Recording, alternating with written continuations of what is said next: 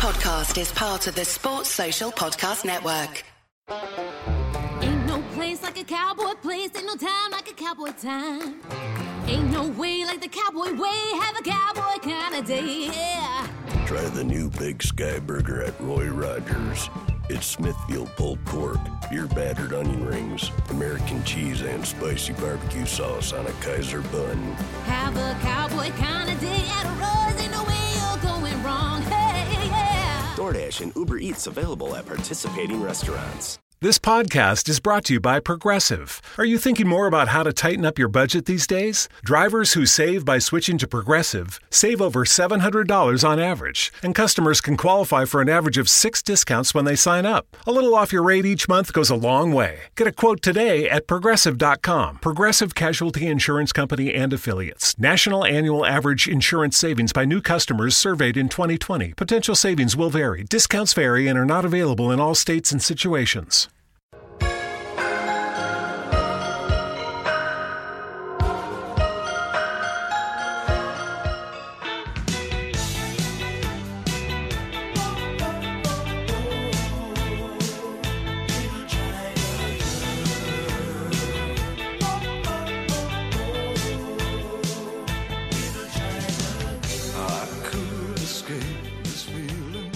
Okay, on tonight's Day Trippers, we have a skeleton squad in with just myself and Ray Brady. We'll talk through the Burnley game, the defeat that was a terrible, terrible match. We will go through what's happened during the week with both Sacco Gate and the talk of Chinese investment in the club, as well as wrapping up the Burton match and talking a little bit about Spurs on Saturday. It's the Day Trippers.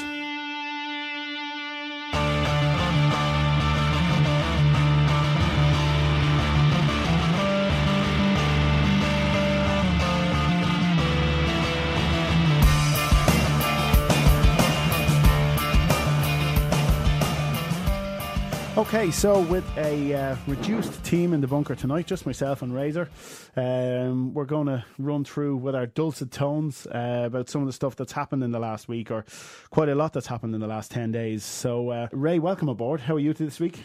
I'm good, Steve-O. Yeah? Good, yeah. All happy? Well, yeah, happy-ish. Happy-ish. Yeah, as happy Reserved as happiness, as happy, we say. As happy as you can be as a Liverpool fan, yeah, eh? Yeah. Well, it's a while since we've had you in, so welcome back in. Yeah, I'm like your, the shit sub that just gets brought in that's harsh. on the League Cup games. Oh, I'm happy with that. I'm happy with that. I know me role. I know me place. You're happy with no this. delusions of grandeur here, mate. You know? Well, listen, let's bail in first of all, and we'll have a chat. Obviously, the last time we were in here, it was just after the Arsenal game. The lads were getting locked and everybody was happy. What a difference a week can make. Burnley loss. Talk to me about it. What's your thoughts? Brought down to earth with a thud. Yes. Listen, 2 games in, and for everyone telling you that you shouldn't be getting carried away, and it's so soon into the season, that match tore the stomach out of me to watch. It was so frustrating. It annoyed the fucking bollocks out of me watching it. We were exactly for 20 years of watched that type of performance when we go a goal down and us not being able to do anything about it and not looking like we could do anything about it, and it was like status quo. I tried to get myself around it and just say it's just soon into the season, but I couldn't. It annoyed the fucking bollocks out of me. So I couldn't single out anyone for praise in that performance. I could single out a few that were fucking well below par. Yeah. A good few. Well, do. Well, I'll start with Henderson. I thought he was atrocious, and Wijnaldum then add to that as well. I don't. There was just sideways passing going on from Henderson. This role that he's playing just in front of the back four. It's not him. It never was him, and you don't feel it ever will be. No, him. it never will be him. Listen, I'm getting to the stage now where Henderson. I've been a long time through injuries and the likes, hoping for this return of the 14-15 Henderson. And it's at what stage do I draw a line under it and say that I'm not going to see him again? Is he carrying a knock? Is he? Because I know he's not that player. Yeah. And I'm not seeing signs that he is going to be that player again. So he probably more than anyone frustrated the life out of me. As I say, maybe it's because I had aspirations of him starting to click back into form. Here we go. He's, back refreshed, new season. The manager's putting him in here once he's fit, and the captain's going to kick on, and it's not happening. Yeah, I'm one of Henderson's biggest fans as well. But he has to. He'd admitted himself he was poor, and it was. Just not alone. Like he wasn't alone, but I don't that's know. the When you're in that frame or in that sort of game, that surely is where you go to the captain, and he's the one that you want to go above the mark. He's the one you need. You need him a step ahead of everyone else. And and regardless of what position, even if it was a defender, I'm not just you just want your captain in when a match is going like that to sort of do something a little bit. Different. And just grab the team by the scruff almost. There was no penetration in his passing. There was no intention from him to make a key any key passes in the game. It was just very safe, safe. He seems to struggle with that when there's like defences, like a midfield lined up in front of him. He struggles. I think he doesn't seem to have that. I can unlock a defence type of thing. Absolutely. I think all season and all pre-season, should I say, not all season because we only just kicked off, but I think all pre-season we've struggled as a team, not just Jordan Henderson, us as a team. Anybody we've come up against, be it Chelsea, be it Roma, be it whoever, when they've looked very organised in defence, put their two banks in, the low block, as you will. Off. We love that term on this pod. But when they put their two banks of four in, we've looked like we struggle to break them down. And any time we've played a team that looks like we can get a bit of space in behind them, we look great. I think if this was a once-off, right, and obviously when I'm trying to say in a once-off is the fact that if we haven't seen this from Liverpool over and over again throughout the years, whether it's shit teams coming and parking the bus at Anfield, that we just struggle. And how shit is it for me to turn around now and say so soon into a season that we're missing a player that we hadn't got last year in Mane? Like this is, that we were missing someone that is only had in only the team. played one game for us. Do you know what I'm trying to say? Automatically, I'm looking for a player that wasn't in the team last year to say this is what we need. That we still haven't got it elsewhere in the team. That this one signing is at the, all of a sudden he's the unlocking the. You know what it is? It's unpredictability and energy. And pace, and there are three things that he possesses that pretty much no one else in our squad has. No one else has that blinding turn of pace. Origi is quick. That's never going to be his game. He's going to play on the last man, and that's where you're going to put him. Anybody else in terms of the wide players that we have, be it Lallana playing out there, be it you playing even Wijnaldum, Coutinho, Firmino, it doesn't matter. They don't have Firmino annoyed the bollocks out of me as well there the other day. Like, he couldn't even seem to be fucking bouncing 5-yard passes off people and putting them out as well. But like I say, that's not. It wasn't. Henderson annoyed me more than most, but the others weren't far behind. Yeah. But like I say, the Mane thing, you're right. But what's that say about us though? Like the.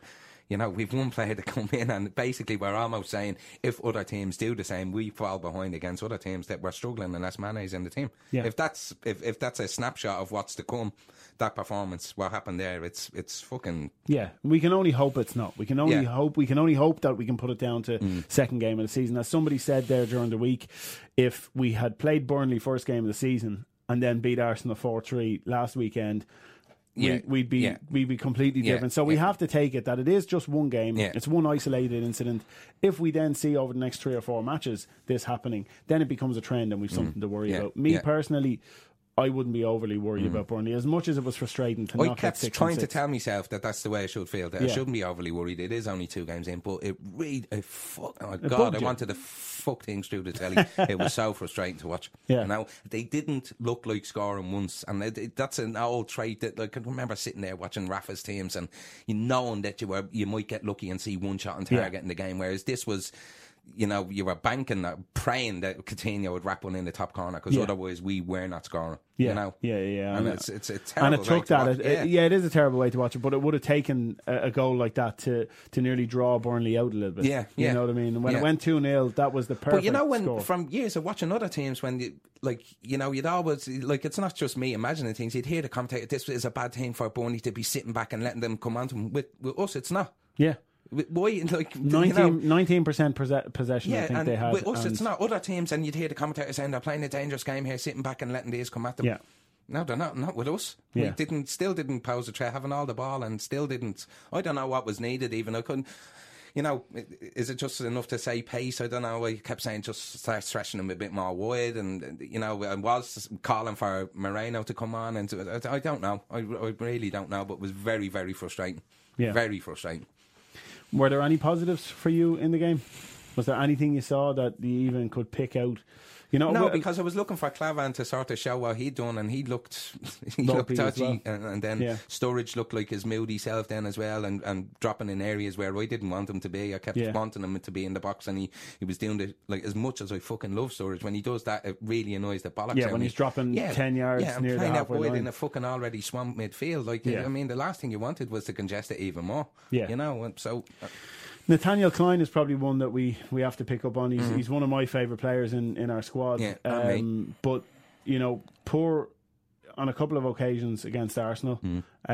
Poor again for their first goal. Yeah. But it shows what, you know, people's perceptions of players. Like you said, he's a favourite yours, he'd be a favourite mine, and you do hold back on the shtick. The criticism. Shall we say, for players that you have more time for. I think that anyone else, and they would have got slaughtered. Had Moreno done that pass into that Klein had done against Arsenal, he would have got hammered for it, you know? Yeah. Or against Burnley, should I say. Yeah, no, I know what you're saying. I think that part of that comes down to how solid Klein was or has been for us as a player. So, you know, last season, I think I was saying it, I can only remember a couple of goals during the season where you could really pinpoint him being at fault. He's at fault for the Burnley goal. Yeah. The ones against Arsenal, okay, him and Lallana and Henderson, I think it is, before Oxlade-Chamberlain gets the deflected goal. Okay, so it's poor defending. He's not directly at fault for the goal. Yet again, he commits a stupid foul. There's a combination of things that happen for that second. Isn't there a bit that with Klein that, you know, that even with sort of them type of individual errors, there's still that solidity of him being a good defender after that. So I think that gives him more grace than the likes of Moreno, who would do a major fuck up and then still not show you defensively that he was sound for the rest of the game. But this is it. I think if you're looking at Klein, you're going to say, okay, he's made these mistakes, but what are the chances of him even making one more mistake in the next 10 games that causes a goal? Very slim. Yeah. Judging on the amount of games he's played for us. Whereas when you look at Moreno, you're going to say to yourself, well, he has got more of them in him. Personally as well, I think as much as I went heavy at Moreno after the Arsenal game, I think I probably would have liked to have seen him stay in, even though I picked the team and put it on Twitter and said Milner in at left full. But that was because I thought that that's what was going to happen. But I probably would have liked to have seen Moreno given the chance to redeem himself, you know, and he's on the bench again against Bolton. Like I don't know what's being said by the fact that Milner's going in. Are you basically writing Moreno off? I don't mean you personally, but is that what's happening? Because are you saying dropping him out of the team is somehow going to improve him? You know, for him to be bombed out and let Milner in, is that somehow going to make Moreno better? Or if not, then I don't see the point in it. You should be having him in the team, and if it's fuck ups, so be it. I still think he you know, Milner, it's square pegs and round holes again. Yeah, and I know what you're saying.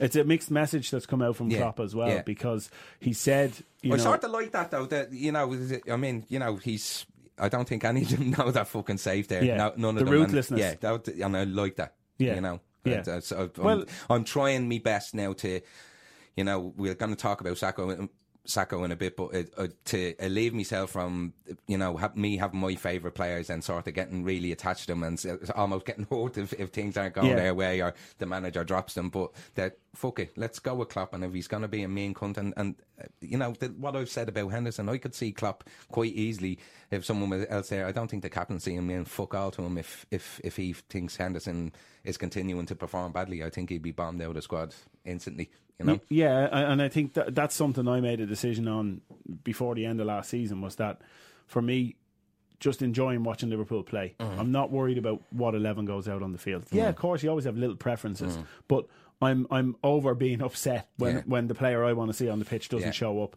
And all I actually care about is that the 11 that go out perform, and I enjoy watching the game. Regardless, even, I won't say regardless of result, but regardless of cups and trophies, for me personally, I've nearly got to the point whereby that's not as important anymore. Yeah, well, I mean, obviously, firstly, you want the results, but secondly, bad results are much easier to take if your team played well, I find. And some people go the other way and saying, what's the point in fucking playing well if you get beaten? But for me, I'd take much more out of a game if we played well, and I could say, right, it just didn't go right for us. And, yeah, absolutely. At the end of the day, we watch this game for enjoyment. You watch football to enjoy yourself, not to. And as much as it's great to look back at history books and say, we won, our 20th or our 25th league or whatever else. The reason, as Liverpool fans, the ones that are old enough to remember it, enjoyed it because, listen, I came in at the end of it, but in the 80s. But what I'm saying is they were Liverpool teams that won and won well. Yeah. They played good football and people enjoyed watching them. So for me, I'd rather spend 38 games actually enjoying watching them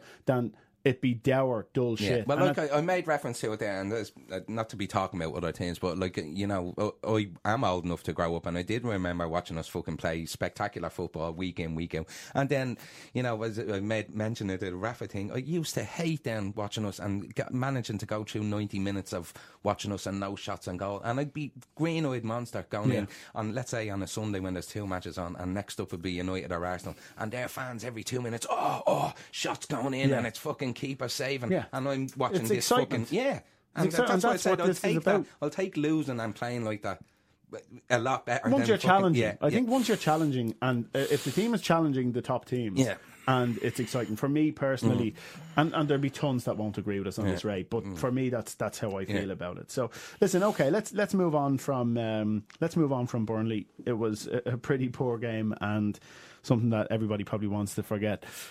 Before I go on to the Burton game, there's been a couple of big things that have happened during the week. I suppose the first one up was the absolute meltdown from some over the idea that Sakho might be sent out on loan. What were your thoughts on it, or what was the initial impression you had, and then maybe I know for me, I thought about it one way, and the more then that I let myself digest it, the more I changed. Well, I've sort of mellowed on it as well. I would have been I'm a big Sakho fan and have been. So when I heard the news, I instantly, this is bullshit. Someone shit stored, and there's no way he's getting farmed out. It's but then you're thinking this is a new manager coming in. He's after bringing in reinforcements in that particular area, which would suggest he was already looking at that to strengthen in that area originally.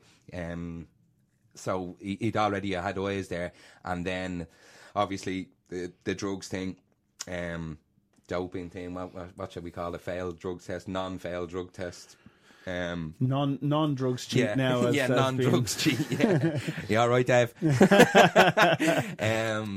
So you that, and then I mean, it might be something tiny, but you could see the reference for that messing about on the USA tour when Sakho went in while Klopp was being interviewed, and Klopp, with a little one-liner, managed to get in about being late for the plane, and the more and more I thought about it, it says, right, there's behind the scenes, besides the football, Klopp obviously has a regime in place for his players, and he likes them to stick to it. There's an element of respect that has to be obtained, and I think he'll overlook it. It's Fergie-esque, shall we say, that there's a. It's my way or the highway, it seems to be. And I'm sure his favourites... I cannot let myself go down the road of thinking that, in his plans is we'll be all right, we have Lucas there as backup. I can't go down that road, because for him to play that type of politics, to almost weaken the team to... in some way to make a point. I couldn't stomach that, so we can't be going from that level. But if it's Matip, Klavan type of thing, you could sort of say, right, he's not dropping down too many levels, if you know what I mean, to still be strict about what he thinks a Liverpool player should be and should do. He's probably looking at Joe Gomez as well. As much as we haven't seen Gomez playing centre-half for the club, he's probably looking at him as a good young centre-half with the attributes to play there. So he's probably looking and saying, okay, I have 5 there, actually, not just 4. You know what I mean? I've got 5, and then Lucas as well, if needs be. And I suppose for me, you're right. It's a case. It wouldn't actually bother me that much if Sakho went. It's not that I don't rate him. There's another point though as well. I haven't seen enough of the other two, but I am a big fan of the defenders that would literally fuck himself in front of the ball with his head to stop a shot going in. And I think Sakho has that. He does. And I don't know about the others. And I do I wouldn't get sucked in with the English media's fucking wanking over a ball playing centre half. I'd defend first would be my protocol. So we'll see how the others are. I can't pass judgment on the other two yet, whether that's in their locker or not. But that element of things, it needs to be addressed. So I'd like someone in there that can be that type of, maybe Matip is, so I don't know enough about them to comment yet, but I'd miss that in our centre halves if none of them had it, if you know what I mean, that none of them were the type to put their balls on the line almost, you know? Yeah, well, it's nearly a sense whereby, regardless of what type of defender we bring in, we have an ability to reduce them down to our level. We drag them down to our level regardless. It's like being a member. The same about our manager in the fucking year. Well, you know what? We might be. It's, the Liverpool bug, it's like being part of the day trippers. You know what I mean? It doesn't matter what you're like. As soon as you come in here, you get dragged down to a level. But I came up. But no, in that sense, I suppose, we also don't know how much truth there is to the rumour. So, you know, at this moment in time, it went out to Tony Barrett and a couple of others from what we've heard. He was the one that reported on it, I think, first. But the truth is, there's been nothing from the club. The only thing I've heard that's come out, and maybe I'm wrong, maybe there's a little bit more news has come out since then, but the only thing I heard was Klopp come out and say, those who need to know about this, know about this. Yeah. Or those who need to be informed have been informed. So, I suppose the wording of that kind of says, listen, we've had a conversation with him. He knows the drill, and he's the only one that needs to know the drill. So it kind of sounds like it is actually happening. But the other side might just be his little, because a lot of the things he says is his way of translating from German. You know, he's fluent in English, but he still has a lot of terms that he uses that aren't quite fluid. Exactly. And they're lost in translation sometimes. So maybe that's just his way of saying, listen, mind your own fucking business. You know, leave it be. Let us deal with it. And he could have literally gave the warning to Sakho in them words. Listen, if you don't fucking get your shit together, I'm putting you out on loan. Yeah. And he might have actually said them in them terms, and that's what's come out. And you know, you hear the story of Sunderland turning him down. Stoke now the team that's interested in him. So you know, it's I suppose the whole thing is based on how good you perceive Sakho to be. It's it's like what went on with Suarez. Everyone was willing to forgive, and he could have chopped someone's head off live on Sky, and he would have been led away with it over a skill level. And I'd have been one of them. Yeah, well, me too. I had the free Suarez t-shirt. You're a man for the old t-shirts, aren't you, Ray? So like. You know, it's all dependent on that. So you're going to have both camps here now, definitely. People that didn't rate him and went down the old route. Like, you know, everyone at the start seemed to be dodgy about him, and then he went through a period where everyone loved him, and now, I don't know, we're finding a level playing field now where it I won't say 50-50, but people either like him at Marmite almost level. So you're going to have now, obviously, people that, you know, that are almost taken into account. Some I've seen defend him have been taken into account as off-field antics as a reason why he shouldn't be, you know, got rid of. Yeah. But he does charity work. Yeah, he does charity work. And fuck that. Yeah. I really like him as a defender. I couldn't give a shit if he looks dodgy on the ball or all the shit I've heard people saying about him, or he seems to need an extra touch. I think he's a really good defender, which is, as I says, is a quality I first like and foremost for you. Centre-backs. No, and that's fair enough. For me, he's above the mean of what we have. Yeah. That's the way I would look at it. Is, you know, he's if you look at our 5 centre halves, he's probably in the top 2 or 3. So why we'd be sending him out is unusual for me, unless it's, you know, people saying, it's a short-term deal to get his match fitness up. That's bullshit, because if he's one of your top defenders, he gets his match fitness up either by playing some under 23s. But the loan deal thing has changed, hasn't it? You don't loan them out for 2 months and then decide you can pull them back. It has to be for a full season type of thing. Is that not the way it is? I don't know. I think there's still 3 months, 6 months, 12 months. I think that might be still. I think it has to be an emergency type of thing before you can get them back. Yeah. Right. Okay. I'm unsure about that. Maybe that's why we've changed our approach to loaning out the youngsters. Yeah. That's maybe why that 75% thing is in there, because if we can't pull them back and send them somewhere else, then the clubs have to confirm that they'll play them that amount of football. But okay, listen, you know, I suppose we've touched on it. It's still subjective and speculation at the moment as to what's going to happen, and we'll know within a week. You know what I mean? This time next week is the, I don't know if it's happening 1st of September or 31st of August, but it's either next 11 Wednesday. 11 on the 31st, I think. Okay. So it's this time next week or close enough to it. It's 9:45 now for anybody who's wondering. We were a little bit late starting due to some technical errors, and that's why we don't have Dave Thomas either now. But no, listen, this time next week we'll know exactly where we stand, not only with Sakho, but also with other comings and goings. You know, you've heard of Paredes and other players mentioned in the last week about possibly coming in. I think we might be done You know, being honest with you. I don't know. I have a funny feeling because Klopp doesn't strike me as the time to entertain the press. So I'm pretty sure that the fact that he bothered answering at all about things, that he left the door open a little bit. So I think he'd be the type to turn around now we're done if he was done. If you know, then they'll all say to you, listen, you don't know what opportunity. Someone might get a phone call and say, listen, I heard today we're looking for James Rodriguez. So James Rodriguez and James Milner. We've unbelievable. We've made the two James. Ham Sambo. No, I've heard we've made inquiries for Fabregas and inquiries for James Rodriguez. So I'm wondering, have we changed our approach? So maybe they're not transfer inquiries at all. Maybe we've just taken to get Ian Ayre to ring other clubs up and ask how their players are. You know what I mean? How are they doing? Hello, is that Luis Enrique? You see? How's Luis Suarez? Yeah, he's okay. All right, tell him I was asking for him, will you? Tell him Ian was asking for him. Tell him Ian was asking for him. Cheers, mate. See you later. That's the inquiries we're making. We're just going around checking how other teams' players are. That's our inquiries. The same as our monitoring is really top notch as well. Yeah. We just make inquiries. Everybody okay over there in Real Madrid? Yeah. Oh, great news. Great news. Sound, lads. All right, we might see you in a couple of seasons, maybe a pre-season friendly or something. Okay, so we move on from Sacco. We don't know where things stand. No one really does, and it'll play out.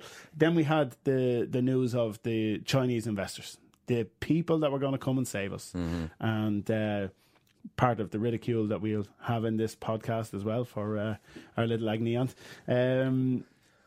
It's a crazy story again, because half the fan base get their hopes up, the other half hope that it's not true. Nearly, you've got someone like Andy who absolutely hates the idea of this mega rich. No, Andy wants it the all romantic way. Yeah, Andy is a romantic ultimately when it comes to Liverpool. I would have considered myself the same, but maybe time has etched away on me romance, and you've been broken down. I have. I'm greedy now for success. So I always think, like, had we been a bit more ruthless when we had the single owner and Mr. Moores, and had we been a bit more proactive back then and a bit more money orientated and selling to whoever, or, it's all what ifs, of course. But the problem being now, I think, had Leicester not happened, everyone would be 100% jumping on it. But that's even giving the romantics more fucking, more fucking. Because it said it's not just about money. Yeah. And you can say, okay, well, that was a once off, which it was for someone like Leicester.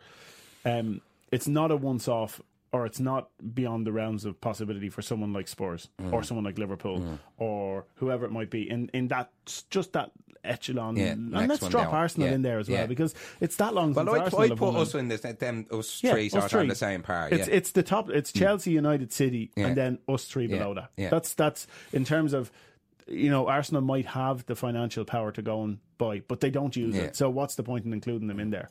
They never utilise it. I think I look at them and I think I'd nearly fuck myself off a bridge now if I was an Arsenal fan, because they're even worse, because they have money, and that's even more frustrating than where I am. I sort of say we have a little bit of a budget, but they seem to have money. Why aren't they spending? That would drive me insane. I know what you're saying about that, but still, their way of being, they do enjoy their football most of the season. They do enjoy seeing the way the team play. They qualify for the Champions League every single year, so they get their Champions League football. They can attract players at that. And the grass was great. Like, when you say that about Champions League every year, and you do say, Jesus, most teams would cut their balls off. But eventually, you'd get it every year, and then you get sick of it. Once there is a step up, you'll want that step up. If you know what I mean. If you win the league all the time, you won't be looking at anything else. You'll be just saying, right, we're at the top. But they still have another 2 steps to go. It's they have to want more. They can't be just happy with that. It's like looking forward to a new car. And then when you drive it every day for a few months,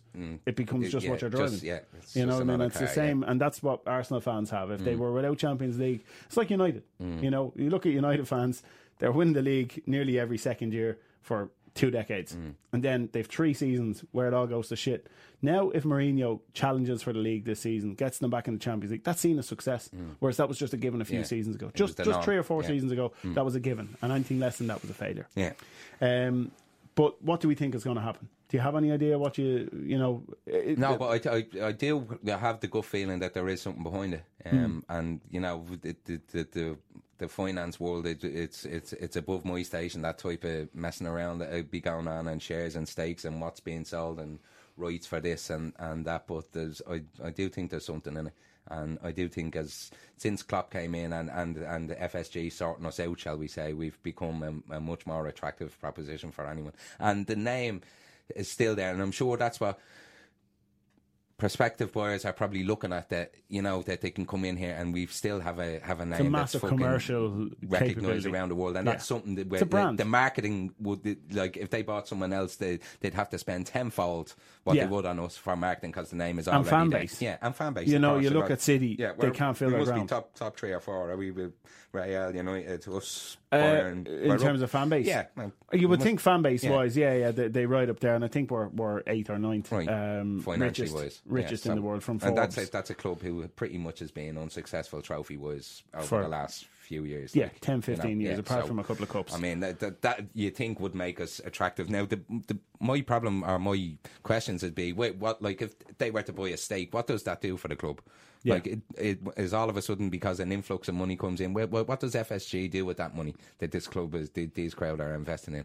If they've already shown a model that they do seem to have the cash, we've gone up in value, there is cash there, but they still want to relatively stick to that model. So I don't know what this will do. What's the upside for the actual club compared to the owners? Yeah, what happens? So let's say this crowd paid 300 million for a stake in the club. Well, what do they do with that 300 million? Is that, if for a team that already have their model and they're already putting the club in profit, where does that money go? What's it used for? Does it give power over to this? Does it in some way give this other company a share? Like, that's what I'm saying. Somebody was, some people were saying it values the club at 800 million. Others were saying it values them at 1.4. Yeah. You wonder, does the 300 million go straight to FSG, but does it reduce does it make nearly, when I say does it make the club free of charge, what I mean by that is they've nearly recouped the stake that they've put out. Yeah. Okay. And obviously the main stand and stuff like that has been paid for since. But if they're in a position whereby they've gained most of what they put out back, does that allow them to let the club release the purse strings a little bit? Is that what that does? Almost changes their model then. With a 20% stake, so the Chinese get a 20% stake. We release the purse strings with the hope of being more successful, therefore the value of the club growing, and therefore FSG and the Chinese conglomerate, both their stake in the club becomes more valuable over time. I don't know. Well, there has to be something, as in with the Asian market, that there's something almost, because you've obviously, it's not that long ago, that you would have been saying FSG came in and we're sort of relatively in the same position as in on the field, if you know what I mean. Forget what was happening off it. So what's making us attractive to this company? What are they saying that if we invested that, where we were recouping our money? What's making them say that? It might be the fact, are we the one achievable club from an Asian supporter's point of view? So you look at the Asian market, you've got Real Madrid, you've got Bayern Munich, you've got Man United, you've got Barcelona. None of them are probably attainable for that Asian club to get a decent stake for 300 million quid. Yeah. You know what I mean by that? They're just too valuable. Yeah. So they're looking at us as a brand. We mentioned it off air before we start recording about how we believe the first Chinese group to come in are really going to spunk some money, probably because they want to make a statement. Yeah. And is that a case whereby Liverpool are a brand that are capable of being got at that sort of price, which makes it economically viable to splurge? Yeah. Well, if you take the model of what's going on in the Chinese league, like, and the players they're buying in, so if that's what they're looking at as how they get success, then are they coming in with a bit of, listen, if we come in, we'd like to go out and get superstars in straight away, and that might be a deciding factor for them. They're bringing big name players for what the calibre of the Chinese league is over there. So what you're saying to yourself is, does that then see them throw mad money at some players to come to the Premiership, which makes Liverpool a far more attractive proposition? Because we're being honest here, if Liverpool are throwing 300 grand a week at players, we are going to sign players. Yeah. You know what I mean? Forgetting about transfer fees, we are going to sign players. The reason players don't want to come is because of the wages. And it's because they probably don't want to be the only one at that level that's at Liverpool. Well, but you need to find a balance, don't you? When you're coming there and you're saying, no, we haven't got Champions League, but we will give you 300 grand a week. Okay. And here's we two haven't other got lads that are Champions coming. League, but we'll put you in line with such and such, and Yeah. you'll be on 75 grand, rising to 100 if you score this. And I mean, where they can go. Once again, that's a bit of romance where people say, no, you have to want to play for the club. Bollocks. Them days are gone. They unfortunately are for most players, because they're driven by not just money, but the opportunity for success. And if they're the only top player coming to the club that summer, then the chances of success compared to, other clubs like City, like United, who've gone out and bought 4 or 5 big name players, then that shows the other players around, actually, these boys mean business. They bring in Zlatan, they bring in... And it's like some of these players do. I don't want to see us going down the road of buying sort of 30-something-year-old superstars. Like, there is definitely a lower tier, by lower tier I mean age-wise, that I'd like to see us sort of, if that was the route we were going down. I don't like these fuckers just coming in and feathering their nest. But on the same half, I'm almost contradicting myself. You can see the lift that's gone on around United just by Ibrahimovic coming in. Of course. He's a born winner. Yeah. And that superstar name. Yeah, Pogba is that's. I know it was a circus, but he'll probably be a very good player for them, and he brings a certain level of stature to the. It's another brand there that they've brought in. Mkhitaryan, best player in the German league probably last season, comes and signs for them. Yeah. So and he can't even get in and get a game at the minute. I know his fitness is off a little bit, but okay. So I suppose we're both agreeing I'm that, for it. I'm definitely for it. Listen, in my mind, I am, because I suppose in a sense we've had a few seasons with FSG now. It doesn't seem like the model. The only reason people say, but their spend has increased. Yeah, but it's increased based on the commercial revenues of the club and the TV revenue coming in. It's never really been a case whereas for the baseball team, and I'm no expert on it, they seem to be happy enough to go and make 1 or 2 big marquee signings. They don't seem to want to do that for Liverpool, regardless of who's been in charge while they've been there. So we're both agreeing it's something we wouldn't necessarily turn our noses up to. So then we had the Burton game, which was last night. Did you watch it? I did. Well, as much as you can watch football with 2 kids in the house, but I watched. You had it on. Yeah, it was on. It was on. It was on in the background. Yeah. What were first of all? What was your thoughts on the lineup? I was fine with the lineup, but listen, I'm nearly getting a pain in my bollocks talking about lineups and team, because previous to the Burnley game, I looked at the lineup and thought it looked okay. So, do you know what I'm trying to say? 100%. I think that the squad is at a level where I'd consider there's not too, Lucas and Scart, like on the days of me screaming off, "Oh fuck's sake, he's in the team." Well, Lucas isn't gone. But he's away from it's so far anyway. You know what I mean? So on that end of things, I'm not maybe up front, say I'm a big Sturridge fan, so but at the same time, he was that bad against Burnley that I was quite happy for him to be bombed out, if I'm honest, and I want Origi to kick on from where he was at the end of last year, So, lineup wise, I was quite happy, and obviously wanted to see Matip. Is that how we're pronouncing his name? Yeah, Matip. Matip. Yeah, right. My tip. Right. Whatever you fancy. So I was happy enough with the team, and got off to a quick start, which is something now after last week is what I'm hoping for all the time, because I'm already, like I said, I am trying to suppress it, but I have that feeling that we're going to struggle if we go behind at the minute. You're nervous about that? But Mane. Yeah. Again. Jesus. Yeah. What a difference and what a spark in the team, and it's unbelievable. And I wouldn't have been I thought we were overspending on his price. I did, honestly. I thought it was sort of 15 million maybe, and I did. I thought we were splurging a little, because see, listen, the whole problem being I watch 90 minutes of Liverpool games and I watch Match of the Day for other teams. So if Mane wasn't doing overhead kicks and all for Southampton, then I've seen him scoring a couple against us, but I just didn't think he was that good, if I'm honest. Now I'm watching him for 90 minutes a game and saying, fuck me. You can see why he was linked with the other sides that he was linked with. Yes, big time. Like, I can remember reading at the time United were Sadio Mane, and then we were, and I was saying, for fucking, is this, I thought we let them have him. Yeah. we were getting fucking Mario fucking Gomez, or who were we getting? Goetze, sorry. Right. And, fuck Sadio Mane, but now, and like I said, well, it's looking like we're missing him when he's not in the team. Yeah. And he's only just signed, What a difference a Mane makes. Yay! And the difference.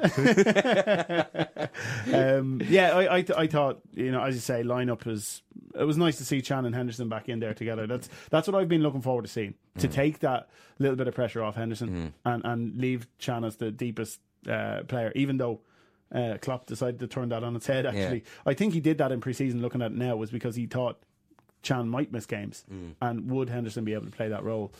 So we'll wait and see. I probably would have. I don't know if there was an issue with Grujic in terms of injury or whatever else. After the other game, I'd hoped for. I actually tweeted that I would have liked to see Emre Can and Grujic starting, but then.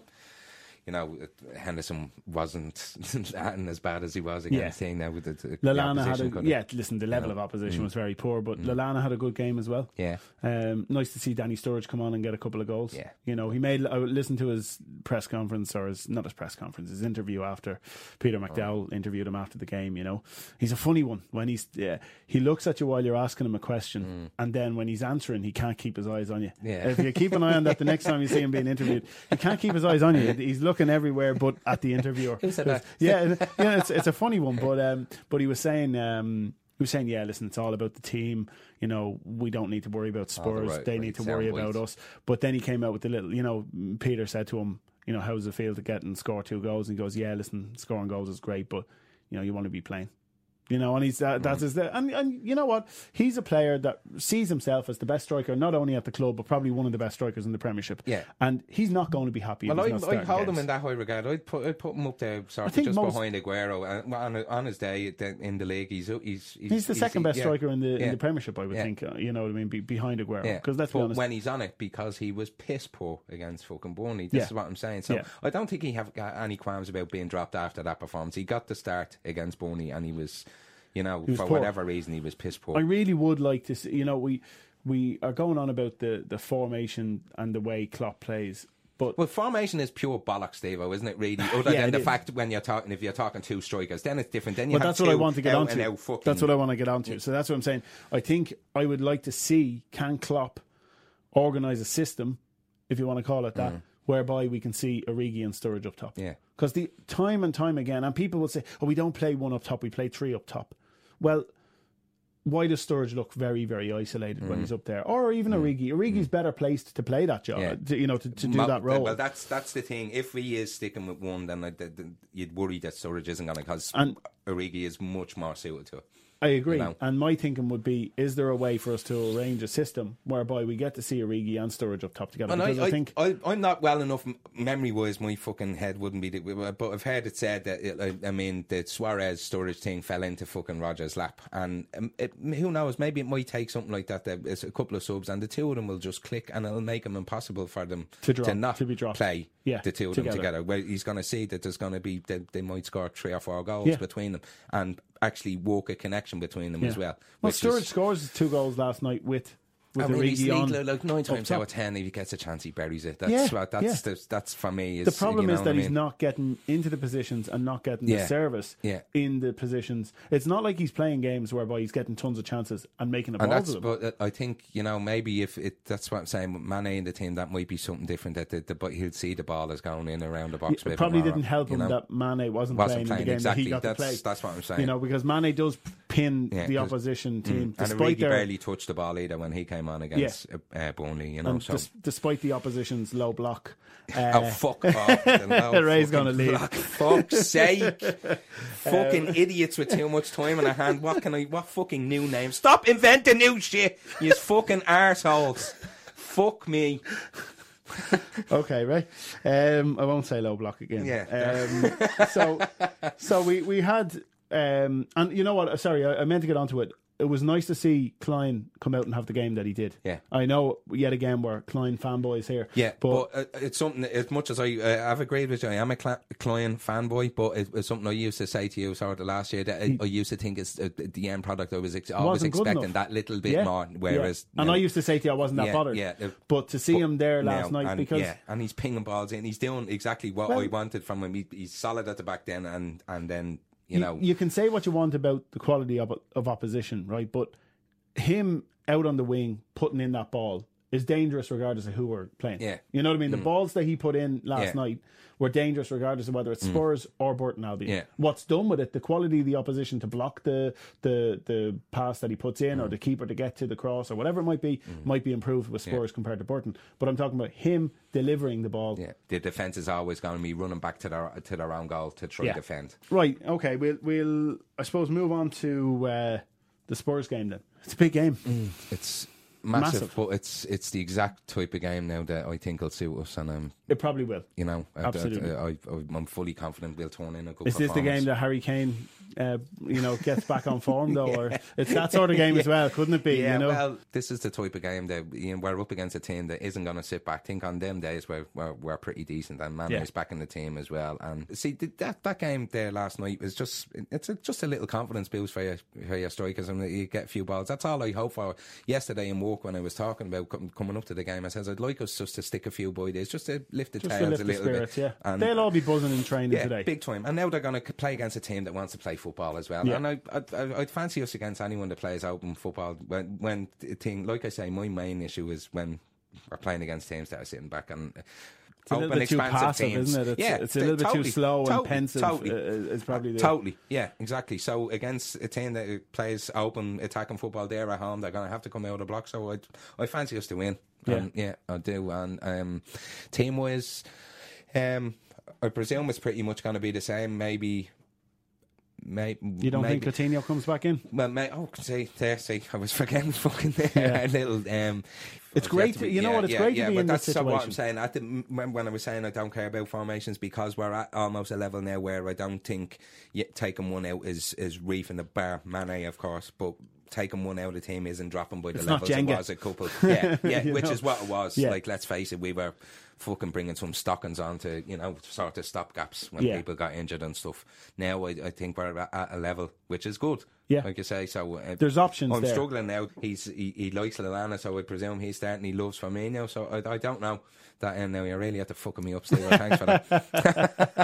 Fuck you, Coutinho. Listen, we're gonna win anyway. Up the fucking Reds. What score do you reckon? Goals both ends, so I'll go 2-1, 3-2, maybe to us. Okay. Yeah, okay. I think there'll be goals either end. So, but a good game of football, I'm expecting. Yeah, I think for me, I'm being very pessimistic at the start of this season. Yeah, I predicted a draw against Arsenal. I did predict a win against Burnley, but I predicted 2-0. I just got it wrong. Just got the wrong team. But I think it might be that little thing. Yeah. That little defeat. Yeah. I think it could be a draw again. I think maybe a 1-1 draw. Right. Okay. I don't know. Listen, it's yet again. It used to be easier to have a go at predicting because you could have a fair idea what the team would be. Yeah, what score was it last year? The White Hart Lane. If memory serves me right, it was a draw. Right. That we got there. I think it might have actually finished 0-0. Right. But that's Origi played up. That was in the point where Klopp had only just taken over. Right. It was very, very soon after he'd taken over. Origi played. I always remember Origi playing up top, and he wasn't having a good run of it. Because as we remember, Origi had a bad run of games when Klopp came in. Yeah. He was up top on his own. He just wasn't scoring the goals. But hopefully, now I'm confident. I have a feeling it'll be a good performance. So this week we decided to try something a little bit different. I suppose it's our take on an agony aunt. It's the Anfield agony aunt. And this letter this week came in from our very own fan, Don. And he writes, "Dearest John Henry, Tom Werner, Michael Gordon and Fenway Sports Group. As a long-standing Liverpool supporter and owner of a season ticket in the hallowed Cop End, I would like to thank you for saving our club in a time of great need. The huge investment you have poured into the club through the signings, wages and the building of a new stand will always be remembered with gratitude and appreciation, particularly considering the financial mess you took us over in.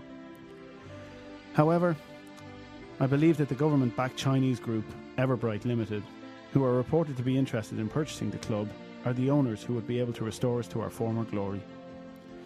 I'm sure you'll appreciate the loyalty, backing and support you have had from the Anfield faithful, and you understand from the incredible atmospheres on display in the 2013-14 season what a long-awaited 19th League title would mean to us and this famous club.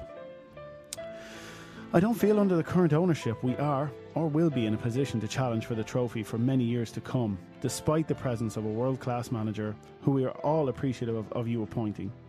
The fact is, we cannot compete financially in our current state with the likes of Manchester City and United, and hence cannot mount a sustainable, realistic title challenge.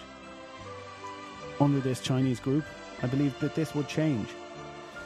With their reported wealth and the Chinese commitment to footballing growth we have already started to see across the world, the Chinese Super League, for example, is able to offer much bigger wages than our club, despite the comparative status of Liverpool FC and, say, Guangzhou Evergrande. Of course, the successful businessmen that you are, I don't expect you to listen or take note to the potential £1 billion deal that a young, irrelevant man wants you to broker.